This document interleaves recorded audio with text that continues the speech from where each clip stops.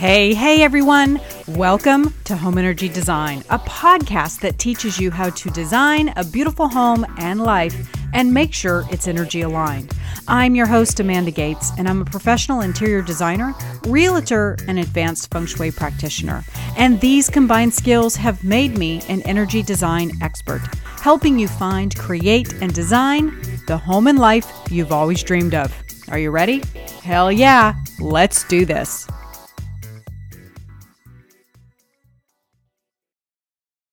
Hey everyone. Welcome to the show. I'm your host, Amanda Gates, and I'm thrilled to have Mike Anthony on the show today. One of the things I found so fascinating about this interview is how it all came about. Seriously. When it comes to the Wooniverse, all things are possible. So back in January, I grabbed my laptop, I turned on Netflix, and the plan was to just, find something and kind of put it on in the background. I rarely, if ever, sit down and actually watch a show or watch a movie. I am way too fidgety for that. In fact, most of my friends refuse to watch anything with me because I get up 1,000 times to do 1,000 things, or I'm doing things while I am quote unquote watching. It can seriously take me 5 hours to watch like a 2-hour movie because I'm all over the place.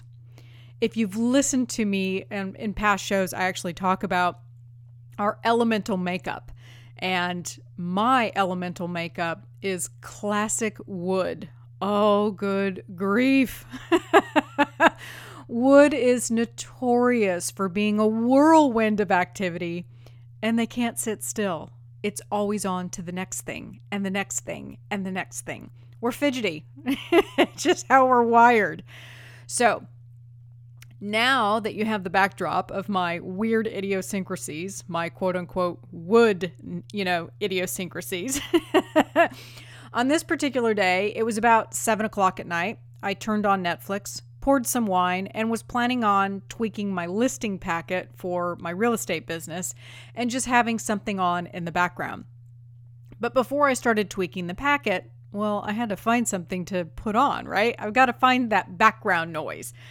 Well, Netflix is like the eager freshman in high school that's vying for the senior classmates' attention. It's constantly making suggestions on what it thinks I might like. Hey, Amanda, check this out. You might like it. And if you seriously want to get to know someone, I swear, just check out their Netflix channel because mine is like such a telltale sign of who I am. It's like planet Earth documentaries, in-depth pieces on Buddhism, metaphysical shows, and tons of stuff on NDEs. So Netflix recommended exactly what it knew I would want to watch. And it recommended this show called Surviving Death. And I was like, this sounds interesting. And as soon as I saw it and I realized that it was about NDEs, I was like, hell yeah, I'm in. So another thing I should mention is that if you know anything about astrology, my astrology screams that I love all things death. Which is funny because I used to laugh about this thing. One thing is being a Scorpio is we love death. And I used to always read that and think, that's so stupid. That's so crazy. I'm not all about death. Until a friend of mine pointed out that I'm so fascinated by NDEs, it's all I read and watch. Which is, that's about death. So, Scorpio loves to dive into the depth of things. And I have 5 major planets in Scorpio. And in addition to that, my moon, which is all about emotions, is in the 8th house. And one of the things that the 8th house represents and is known for is death. So yeah. I am a textbook case of death fascination over here. So, and it's still so funny to me that I never used to put the 2 and 2 together until a friend had to point it out to me. So, back to Netflix. It makes this suggestion of surviving death, and of course I was in. Yep, sign me up, hook, line, and sinker. I'm all over it. On comes a gentleman named Mike Anthony, and he's speaking about his awesome dad and the idea of synchronicity after his dad unexpectedly passes away. All these weird things start happening to Mike, but Mike is a major skeptic. He's not sure that all these things are truly his dad. He keeps rationalizing them. So basically what happens is he ends up on a quest. He wants to learn more. Now remember when I mentioned earlier that I cannot sit still and rarely watch TV without doing 500 other things.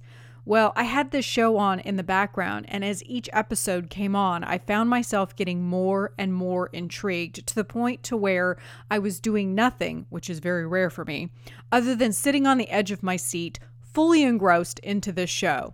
I ended up watching every single episode in a matter of 2 days, and I was so disappointed when it ended. Like I was like, oh no, I need more. Well, the thing is that 3 days after completing the show, Mike's publicist randomly, and I use the word quote unquote randomly very loosely because we all know that there are no mistakes. So the publicist reaches out to me and says, wow, we love your show. We love what you're doing. Would you be interested in having Mike Anthony on your show to discuss his new book? Yeah. It's like the universe, or maybe Dad, heard my plea of wanting more and gave me a direct line to Mike to continue the conversation and the many questions that I had. Hot damn. So Mike's new book is called Love Dad: How My Father Dies, and then he tells me he didn't. So I think what's really great about this book is that if you are experiencing any level of grief from losing someone in your life, you have to read this book. It's insightful, it's heartfelt, it offers up hope, and, grieving is such a really hard thing to pinpoint because it looks different for everyone. And everyone grieves differently. So when you're going through the loss of someone near and dear to your heart, you go through all these different emotions, and somebody who is also grieving may say, hey, this worked for me, or maybe you should try this, and it may not work for you. And so that's what I really loved about this book, is that I feel like it offers up some real hope to those that are going through this experience. And it's especially important if you are a hardcore skeptic, because as you read the book, oh my God, I wanted to strangle him. Good Lord. His poor father, I swear, was on the other side, smacking his forehead and rolling his eyes at how skeptical his son is, despite the countless unexplainable events that kept occurring in Mike's life that really prove that it is his dad and that his dad is still with him. But, it takes some people a little bit longer to understand this. But it shows how the other side is constantly communicating with us if we choose to see it and if we choose to believe it. So this is absolutely a show that you do not want to miss. And it is a show that if you are going through any amount of loss in your life, any kind of grieving, I don't care if it happened last week or 10 years ago, grief is grief. This book gives you hope that there's more, that there's things that are going on behind the curtain that you can't see. Alrighty, just a few announcements before we dive into today's show. Don't forget that the Top 5 Disruptors course is still on sale. It's normally $99 and it's currently 25% off, or $69. Woohoo! And don't forget, if you want to learn more tips and tricks around feng shui, real estate, interior design, and just receive additional content that's not found anywhere else, be sure to check out the Patreon page. The link is in the show notes. Alrighty. Today, you're going to learn about Mike Anthony's awesome new book called Love Dad. You're going to learn how skepticism turned him into an optimist, and why we need to stay curious on this journey called grief. And those that leave us are still with us, even if we can't see them. Alrighty, are you ready? Hell yeah, let's do this. Hey, Mike, welcome to the show. Hi, Amanda. Thanks so much for having me. I am so stoked to have this conversation with you. This is so up my alley. So here is dad at work again. So I'm perusing through Netflix and I see this show and I'm like, huh, this really sounds interesting. I think I would really like this. Surviving Death. This, like, I'm really into this NDE stuff. And I didn't really know what the hell it was, but I was like, I'm in. Like, anything to do with weird stuff like that, I'm in. So I watch it. And no kidding, like a week later, I get an email from, I can never pronounce her name right. Is it D-A? Dia. Dia, and she sends me people all the time. You'd think by now I would know this. I mean, we've been in a relationship now for 8 years. I should know her name. Um, and she goes, would you be interested in interviewing Mike Anthony? And I'm like, why do I know this name? And then I was like, well, if he's an author, send me his book so I have a chance to read it. And then I'll, let you know if I want to have him on the show. And she's like, great, just a little backstory. He was just in a documentary. And I'm like, oh my God. It was so synchronistic. It was bizarre. Synchronicity, yep. But it really wasn't. Like, this is my life. This is how things show up for me. So I love this stuff. And honestly, we're going to get into it today, but I was cracking up as I was reading the book. Your level of skepticism is like on a level 10, right? And I was like, all right, Mike, how many more signs do you need here? But before we get into all that, let's dial it back a little bit. Tell us about your dad before he died. He sounds amazing. Yeah, he was an extraordinarily loving man. I tell the story a lot. I think I tell it in the book too. When I was young, and I started going to catechism. My family wasn't particularly religious, but my mom was sort of covering the bases, just in case that's the only way to get into paradise. We might as well do the baptism and all that stuff. So I'm in catechism and I start to learn about angels. And it struck me that my dad has all of the qualities of an angel. He just, even when I was a very young kid, he seemed to me like he was somehow different than the other parents that I met, for instance. And one day in the kitchen, he's like making his one and only dish, his French toast. And I was like, Dad, just tell me. I swear I'm going to keep this between you and I. Your secret will be safe with me. Are you an angel? And he was like, well, what do you mean? And I said, well, you're just so nice all the time to everybody. And he said, well, you should always try to be nice. And that was it. But he really did have this energy about him. And it wasn't just me. My dad would have done perfectly well if he had been a Tibetan monk living a life up on a mountain meditating. He would have fit right in with that energy. He was just exuded love and generosity. So he was the center of our lives. My family, like all families, we're crazy in our ways. And my dad was sort of the center of that, sort of the eye in the center of that storm, the guy that we would go to anytime there was any trouble. So really, really the center of our lives. Yeah, he really sounded like the glue and just the dynamic that he and your mom had. And just, he sounds extraordinary. I think that everyone, I think it was Dr. Bashil. Is that how you pronounce her name? Baishal. Baishal. Yeah. I'm just butchering names No, today. you're doing great. You're doing great.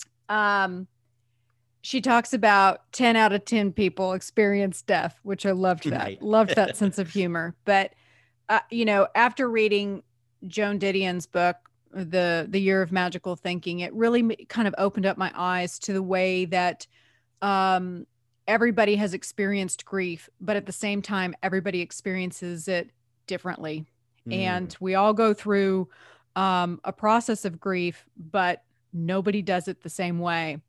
And I want you to share with the audience what it was like to get that phone call. He's gone. He's gone. Yeah. And you're trying to work Right. Yeah, I was working at I work, my day job is bartending for a theater on Broadway. So, that night, the show that I was working had two intermissions. And just before the first intermission, my sister called me frantically asking me if my dad had come back to New York with me because I had been visiting with him in Connecticut the day before. And I said, no, no, he didn't. Of course not. What happened was he hadn't shown up to work that day, which was, that's something that would never happen. I think my dad maybe perhaps literally never missed a day of work. So a coworker of his was so alarmed by his absence that she actually drove to his house after work and banged on the door. And when he didn't answer, that's when she called the police. So just before the second intermission, and you know how it is on Broadway when that curtain comes down, everyone comes rushing to the bar, right? You got to, Booze. yes, boo. You got 15 minutes to get your booze and get back to your seat. So there's this frantic energy, and as the people are descending on me, the phone rings and I pick it up, and my sister is wailing on the phone, and my mom is there too, and they're screaming, and saying he's gone, he's gone, he's gone. Um, What was and going that through your mind as you heard that? Did you God, think that he had gone somewhere, or did you recognize what the hell they were saying? I knew it. Right after I got the first phone call that he hadn't shown up for work, I knew something was terribly wrong. So I think I knew it. But hearing that sound, like I write in the book, I'm an actor as well, and you read the word whale in Yeah. like Greek tragedies. I had no sense of what that word truly meant until I heard the unnatural sounds of despair coming out of my mom and my sister. And in that Hmm. moment, I really thought that they were going to die as well from the shock. I thought I'm going to lose everyone to this because my dad, he was 60 years old and he was a very young 60. We thought he had many decades left to go. So to us, it came out of absolutely nowhere. And then I hung up the phone because again, now I have all of these people here. And I said to my partner, my bar partner, my dad just died. And he said, what? And I said, my dad. And then I have this very vivid memory of serving this woman drinks. I'm making her this rum and coke and asking her, how's the show? Are you enjoying the show? And I realize now, and I went through that whole intermission asking people how the show was. And now I realize I was in shock. And then later on that night, I had like a physiological response in what I would later understand was my first panic attack, as my body tried to deal with this incredibly powerful emotion. It was by far the most jarring experience of my life, other than 9/11, where I worked in New York for 9/11. Other than that, this was the most jarring experience of my life.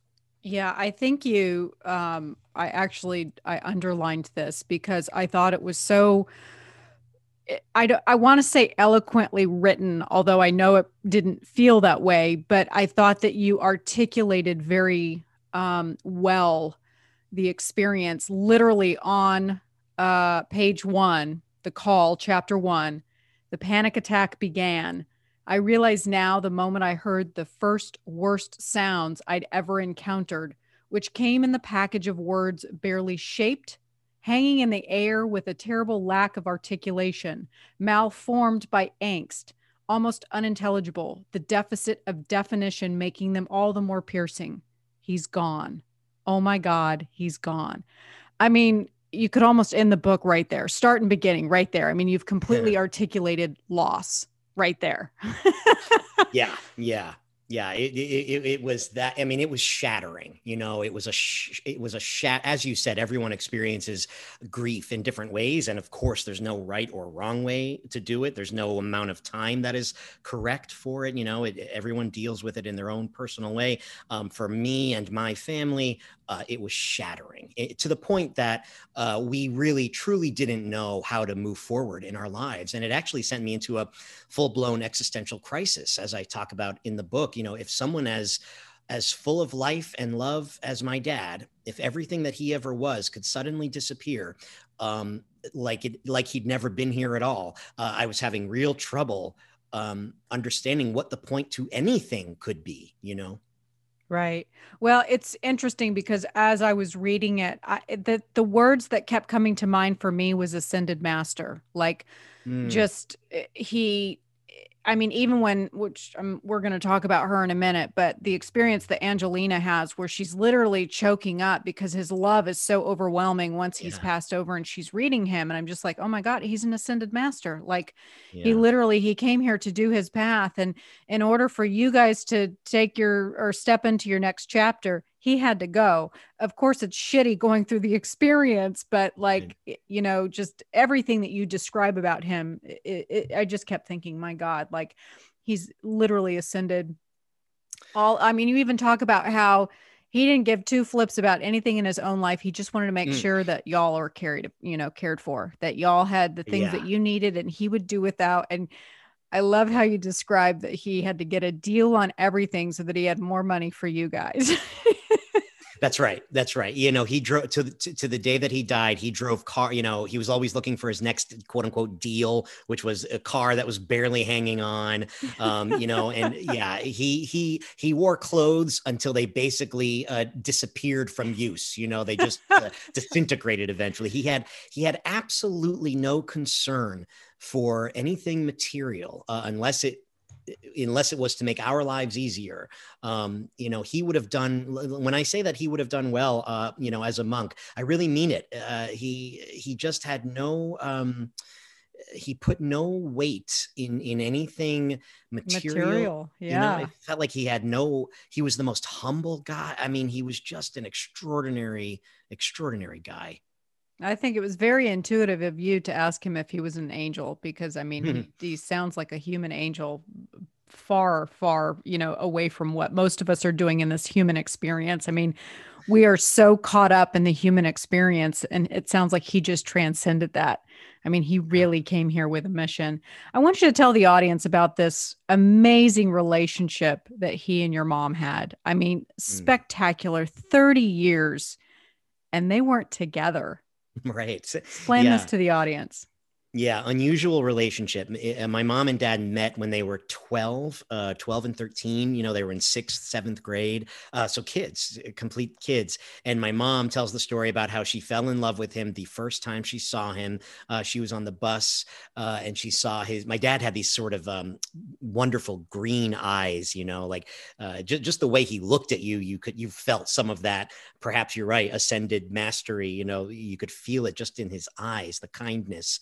And she fell in love the first time she saw those eyes, she says.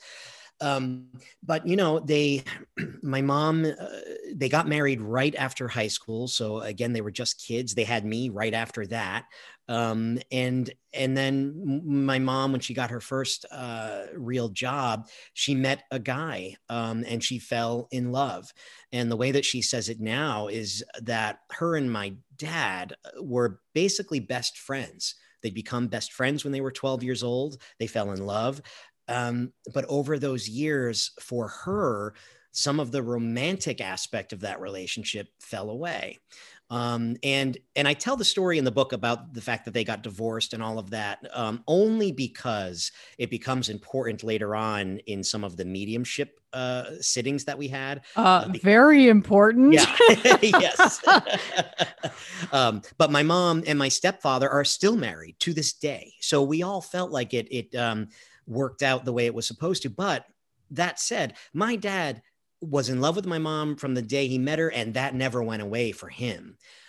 He was crushed when they got divorced, and I don't think he ever got over it. He got remarried at one point when he was 40, but that didn't stick because I think his heart never fully healed from losing my mom. But being the incredible guy that he was, and my mom cheated on my dad, which is, my family's all very open about this. Again, there's no blame here when I'm talking about any of this. We all feel like it all worked out exactly how it was supposed to.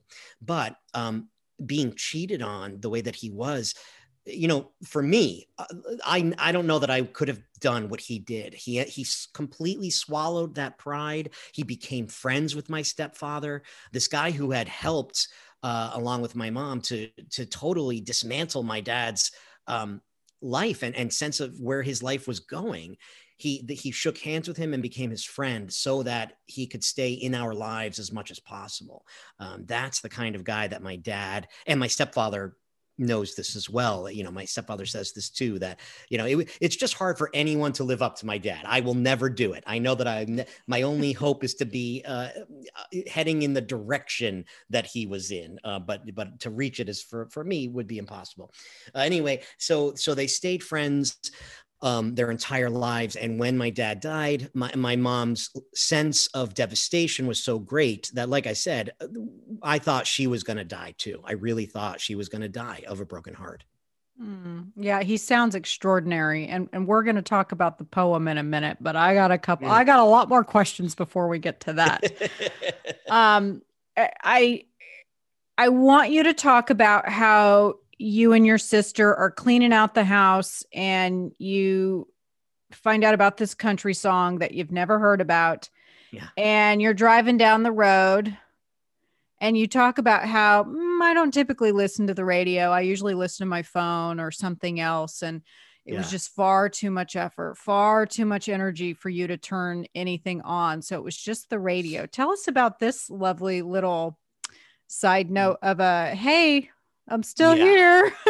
This was the first, what I would now call a sign or a communication from my dad, and after death. It was a big fat red sign. Oh my goodness gracious. You know, I mean, yeah. My dad was a meticulous note taker. You know, he would scribble notes on these pieces of paper. But the one thing, if he had any fault in his life, he was completely disorganized. As far as like his desk, he had this little home office. It was a total mess, you know, piles of notebooks with all of these hand scrawled notes. So going through that office, this was the day before the wake. My sister and I found a little piece of paper that had been torn off, you know, like a little 2-inch piece of paper that had the words "Believe, tell Jen" on it. Jen is my sister's name. So we didn't know exactly what that meant, but we, you know, put it aside. And then an hour or so later, further down in the pile, we find a second note, same thing, on a little piece of paper, handwritten, that says, "Believe, a country song."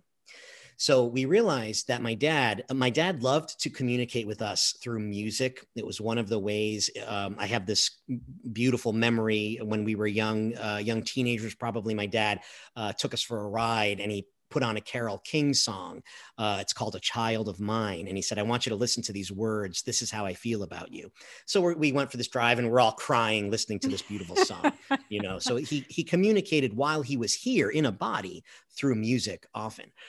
So when we found these two notes, it broke our hearts, because we quickly realized that, oh my gosh, my dad must have heard this song on 2 different occasions and wrote a note to himself to let my sister know that this was a song he wanted her to listen to, but he had forgotten about it. And it was way down in the pile. And we found out after the fact that this was a song that had been on the radio years before. It was not a song that was currently popular. So he must have heard it years before and just forgot. But did he? The next day, I mean, as I read this, I was like, I don't know. This seems all very synchronistic. Now I feel like his higher soul, or whatever we want to call it, knew 8 years before that paper was going to be found when it needed. Because if he had told us about this song 8 years ago, or 8 years before he had passed, we would have thought, oh, that's a nice song. Right. But it would have had nothing the level of the impact that it ended up having. Exactly. So the next morning, we were at my mom's house getting ready for the wake, and she decided she wanted to have some music playing at the wake. So we sat down on the couch to make a playlist, and I said, Google that song, "Believe," country music. And we put it into iTunes and discovered the song "Believe" by Brooks and Dunn, which none of us had ever heard before. And we listened to it, and by the end of it, I was soaked in tears. We were all soaked in tears, because the song is about a man who believes that life goes on after death. He's lost his wife and his child, but he is okay, because he knows without a doubt that life goes on and that he's going to see them again someday. And the song ends with, "You can't tell me that it all ends in a slow ride in a hearse." So I couldn't quite believe it. Like, what were the chances that this song, there are not that many songs out there that are about death, right? It's not that common of a theme in songs. So we were blown away listening to the words. And that would have been quite enough the way that happened. But there was more to come because a few days after the funeral, I was driving back to New York, and it was the first time that I was alone now since losing my dad. And you know how it all kind of can hit you at one time, right? When you're planning the funeral and there's this rush of activity to make all of the, get all of the logistics together and everything. And you're maybe not dealing with the situation, You're doing sometimes. the busy work. It's keeping you busy. Right, exactly. And driving in that car that day, it was the first time that I was quiet and by myself. And his absence hit me like a ton of bricks. It was like a ton of bricks dropped out of the sky onto my head. And I was crushed again, thinking, I don't know how I'm going to move forward without my dad. And as I'm sitting there crying, almost unable to see the road, through my tears, thinking I should pull over now, like you said, I'd always listened to the radio, to the music in the car, but it was always my iPod, right? I would always plug my phone in and listen to my own music. That day when I got into the car, I just had no energy to do that. I was in such despair. I just didn't even think about it. And I didn't turn the radio on either. It just happened to be on quietly in the background. And as I'm sobbing, I suddenly hear these notes and these words. And I think that cannot be. It can't be. And then I go to turn it up, and I'm like almost afraid to turn the radio up, because if I'm hearing what I think I'm hearing, I'm not sure that I'm going to be able to maintain control of this car. You know what I mean? So, and I'm getting chills right now telling the story, because every time I think about this moment, I turn it up and I hear, "You can't tell me it all ends in a slow ride in a hearse." It's that song, the song that none of us had ever heard before on the radio. I never listened to country music, so I never had on a country station in my, and I know you're from Nashville, so it's not that I don't love country music. I had not up until that point listened to a lot of it. And it just happened to be on, I guess, a Connecticut's country station by whatever fluke of the universe. And I called my sister, and I'm screaming into the phone, listen to this. And, my tears of sadness turned instantly into tears of ecstasy, because in that moment, I was sure. There's no doubt. This is definitely somehow, I don't know how it all works, but my dad got this song to play at this time, and he's still with me. That's how it felt in that moment. Well, I think it's such a testament, and I love the title of the book. It's called Love, Dad, How My Father Died and Then Told Me He Didn't. Mm-hmm. You talk about all these synchronicities, but what I think is really great is that a lot of people that I talk to on this show, they hear stories like this, but like you're talking about with this song, it doesn't resonate with you until it resonates with you, until something happens where it really is meaningful.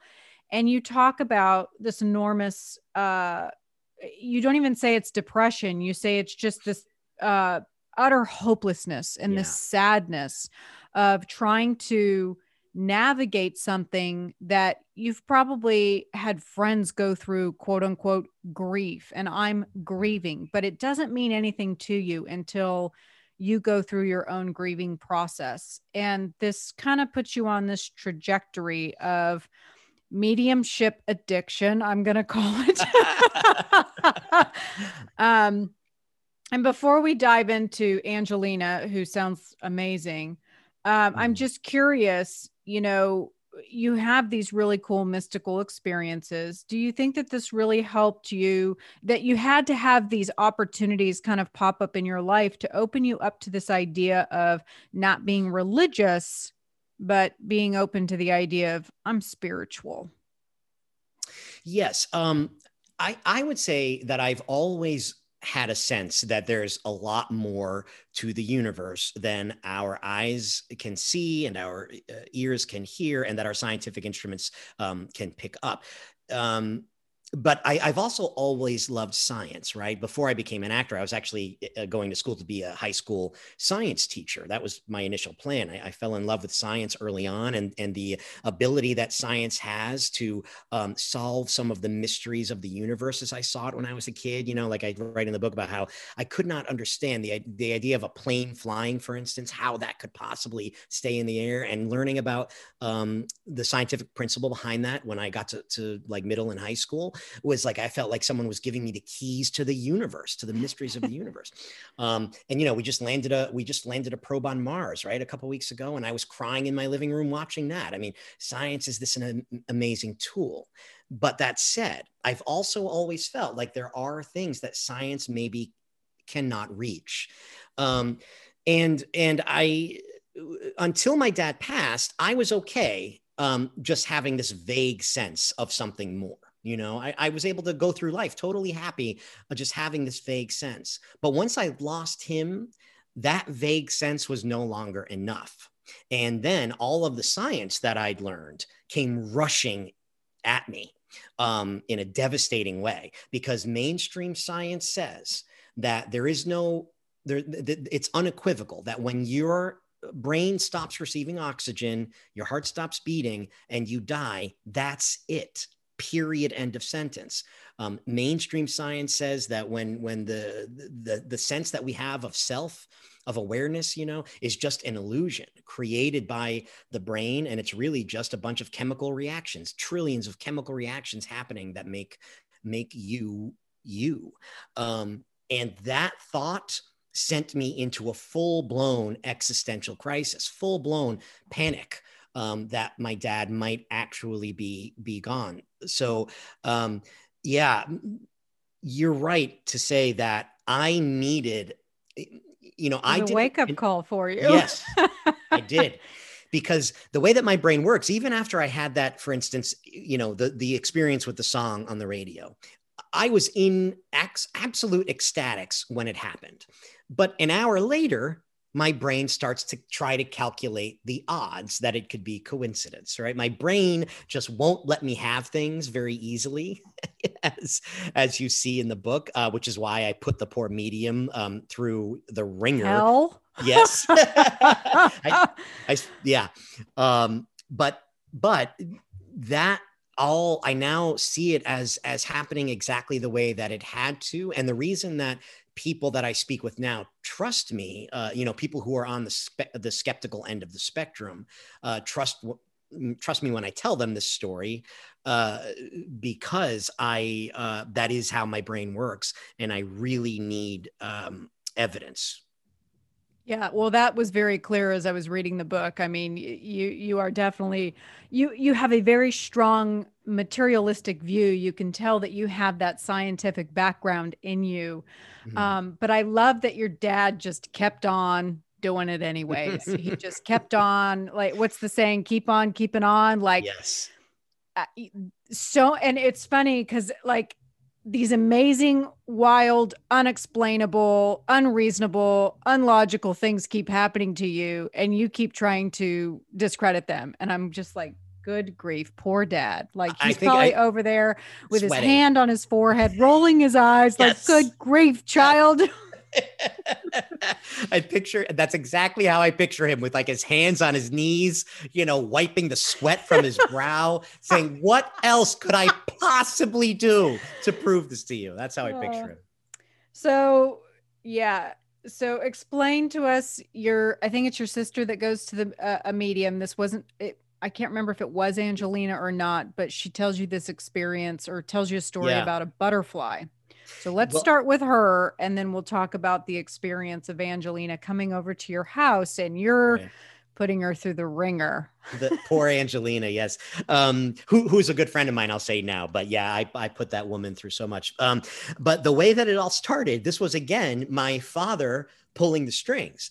Mediumship is not something that we sought out initially. It dropped into our lives. It was this external presence that dropped into our lives one day, when this medium, who we had never met. This was Christina, right? Christina Traeger. We had never met her.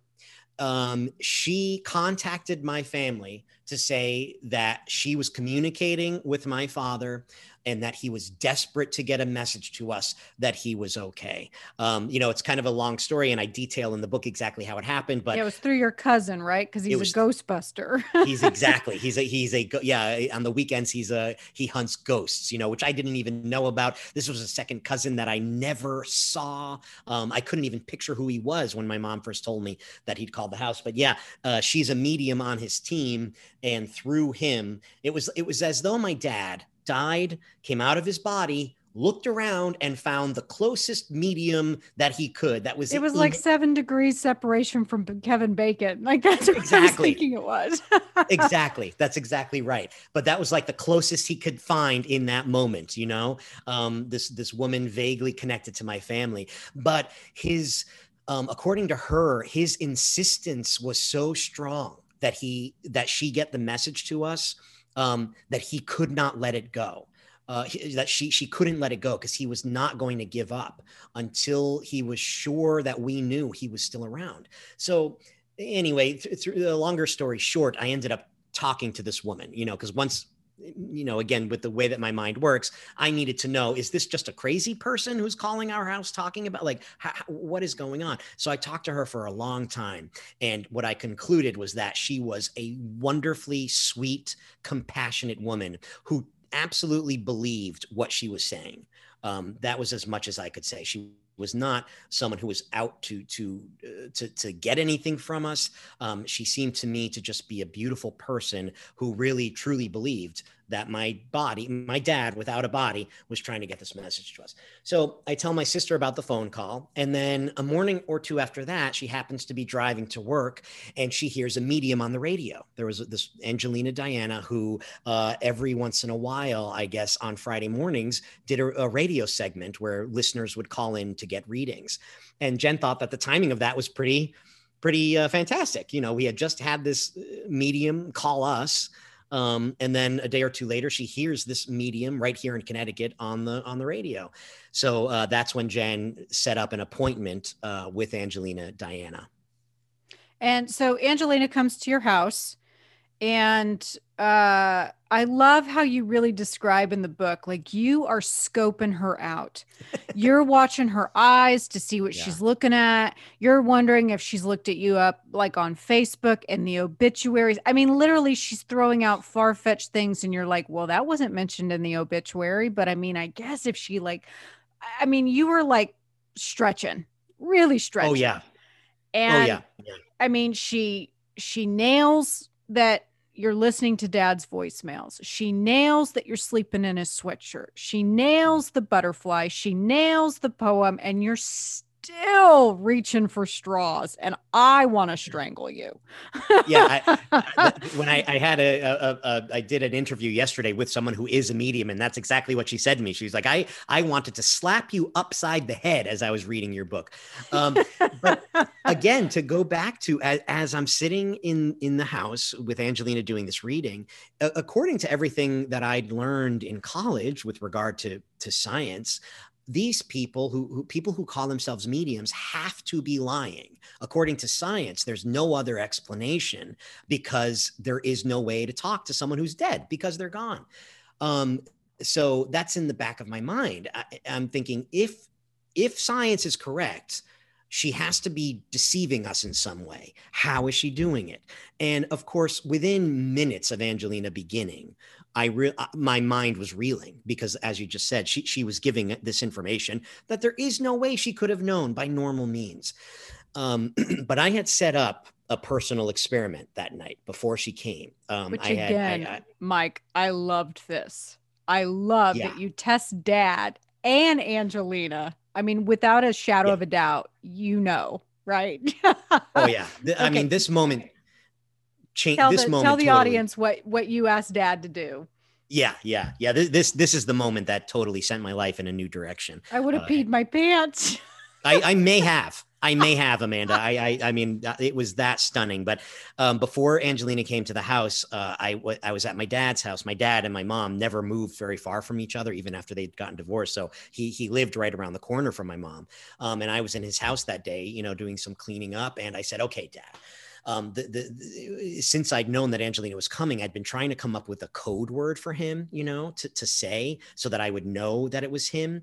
And it hadn't occurred to me yet. So I was standing in the garage that day, and suddenly this memory hit me with this mighty force. I remembered when we were little kids, when they had first gotten divorced, we would spend the weekends with my dad, and he was living with his mom at that point, and he didn't have a bedroom. So we all slept on the floor in the living room in sleeping bags. And my sister and I, it was like camping for us, the novelty of it. We were so excited to see my dad on Friday nights. We just could not go to sleep. So my dad would play with our hair to help us fall asleep. And, I would beg him for hours and hours. I'd say 5 more minutes, Dad, 5 more minutes. And the poor guy, until his hand was ready to fall off, would play with our hair to help me fall asleep. So this memory, something I hadn't thought of, by the way, in years, it just floods into me for some reason.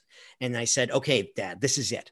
If this woman comes tonight, you have to get her to mention my hair. You have to have her talk about my hair in some capacity. If she doesn't do that, it doesn't matter what else she says. I'm not going to be able to believe it. You know how my brain works. I need you to have her mention my hair. So, the reading lasted for maybe an hour and a half or 2 hours. And like I said, by the end of it, we were all completely taken and in tears, and believing that this was real, that Angelina was somehow doing something real.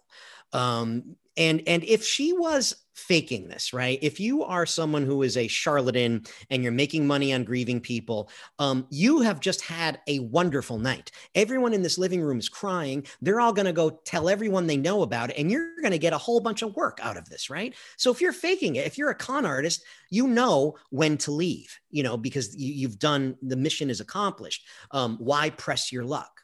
But instead, I had totally forgotten about my little experiment, right? Because of how amazing everything was. And then we're wrapping up to leave. And apropos of nothing, because Angelina was in the middle of saying something else, and she stopped and she looked right at me, only me, and said, "Your dad wants to talk about your hair."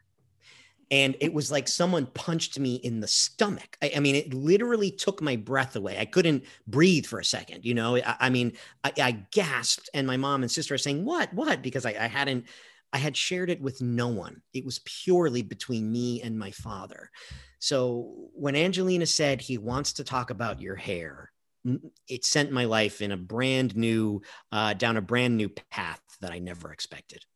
I think I would have messed with you and said,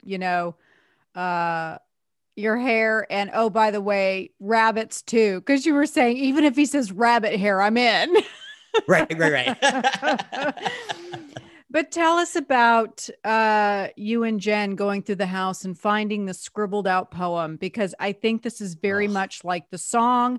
If he had indeed shared it with you 8 years ago, it would have meant nothing. And I think the poem would have done exactly the same thing, but it did exactly what it was supposed to do at the right time. I agree. Yeah. When we were cleaning out his closet, we found this little lock box in the back of a closet, and it had all of these little treasures in it, wonderful things. And it makes me emotional to think about it because, we found this carefully folded up poem that he'd written. And as loving as my dad was, right, we've talked about how extraordinary he was not flowery in his language. He expressed his love in action and in lots of other ways, but he wasn't a guy who talked a whole lot, right?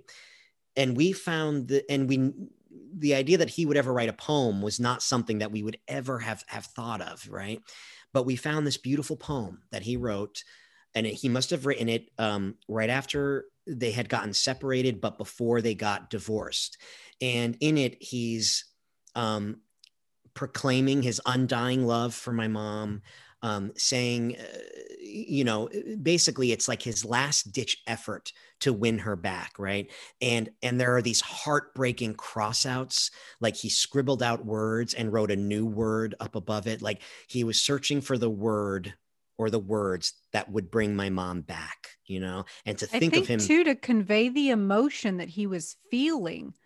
Yeah. And he couldn't quite, and I understand where he's coming from. Like it's sometimes hard to articulate in words, in our human language, Mm-hmm. the feelings. And to me, that is a true soul connection.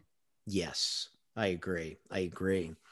Um, but so because it had these crossouts, we thought that this must have been a first draft, and we were sure that he must have finished it and then given it to my mom way back when. Again, he would have been maybe 24, 25 years old when he was writing this. So, we carefully fold it back up, and there was no way we were going to give it to my mom. There was no way, because my mom was already devastated. And we were sure that if she read this poem from my dad showing his breaking heart, that would have done her in. That would have been the straw that broke the camel's back. So we folded it back up and locked it back away in that lockbox.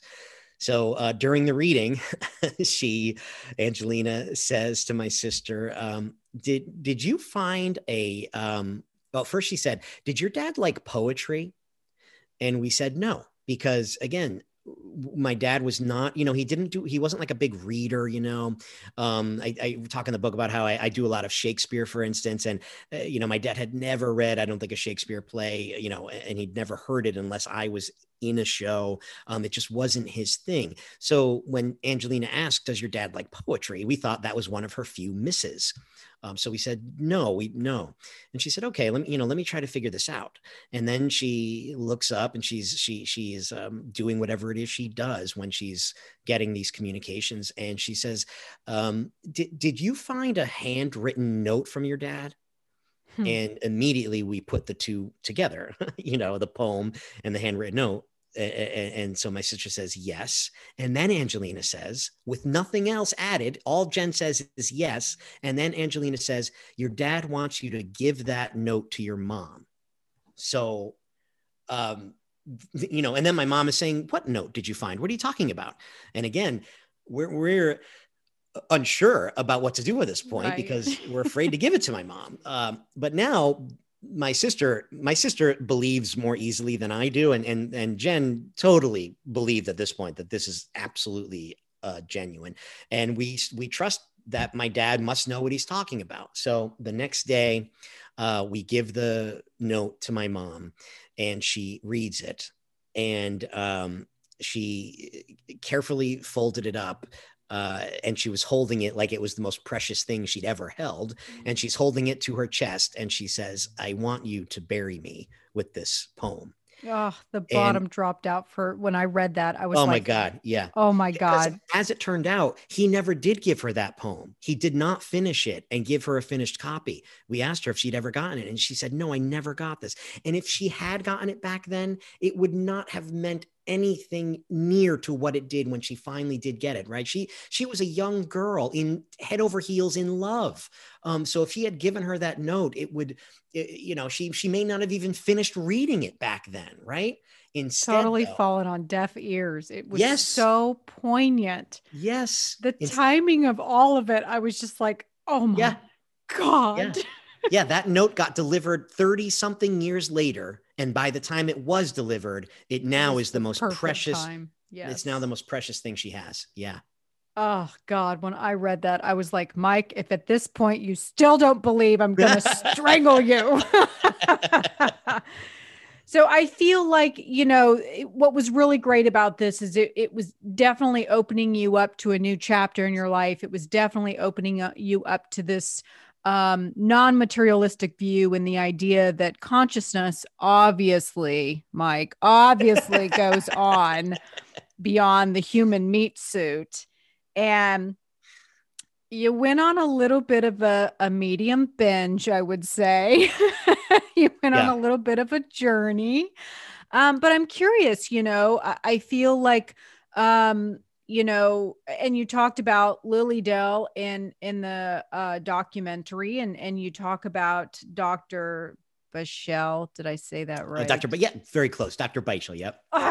I'll get it right. But I'm curious, through all of these really great experiences and even with Leslie, what were you really seeking for? What were you really hoping to gain? Were you getting kind of addicted to the idea of feeling the closeness with Dad, or what were you really searching for with all of these people you were connecting with? It was really just the proof that I needed that he really was still with me. I needed to know that I wasn't fooling myself. I go into the book about all of the different ways that skeptics say, mediums are cheating. And it was clear to me that's not what was happening here. But then I started to think, okay, well, what if this is telepathy, right? What if Angelina and these mediums are reading my mind? Which that alone would totally shatter our Western scientific paradigm. That alone would shatter that. So then I tested that by my sister and I went to see a medium named Jonathan Lewis in Long Island, and my mom was not going with us. So I said, Mom, when we leave the house today, I want you now to talk to Dad and come up with a code, and you're not going to tell us, and see if Dad can get that code word to come through the medium. And sure enough, the reading with Jonathan Lewis was also amazing. And there was just very few things that did not make sense. And one of the things that did not make sense was the code word that my mom had given my dad that morning. So that ruled out telepathy. Well, I would recommend that everybody watch the documentary. I really, really enjoyed it. And I loved, again, the synchronicity of me. It just kind of fell in my lap. And, if I have a choice of watching a movie or learning more about near-death experiences and hearing about spiritual things, hands down, every time I'm going to go for the NDE and the spiritual stuff and talking about consciousness. And it was just very kismet for me to watch it. And then you pop up in my inbox. Would you like to interview him? And I'm like, huh. And then I read the book and I'm like, this is Dad. He's at work again. Yeah. I kind of saw him like putting his hands together like an evil genius. Yes. Well, I have thoroughly enjoyed this, Mike, and I knew that I would, because his story is really extraordinary. Your story is extraordinary. And I think that it was all very well planned and very well thought out. I mean, just all of it, as you go through the book and you hear about the stories of the song and the poem, and you're like, good grief. I mean, the timing of all this, it was like playing chess. Like his whole life, he was playing chess. The book is called Love, Dad, How My Father Died and Then Told Me He Didn't. I love that. Fantastic book. I thoroughly enjoyed it. Mike also has a chapter where he talks about some more evidence of the CIA using remote viewing and all kinds of stuff. Like, he's trying to convince us. There's no convincing, Mike. I believe you.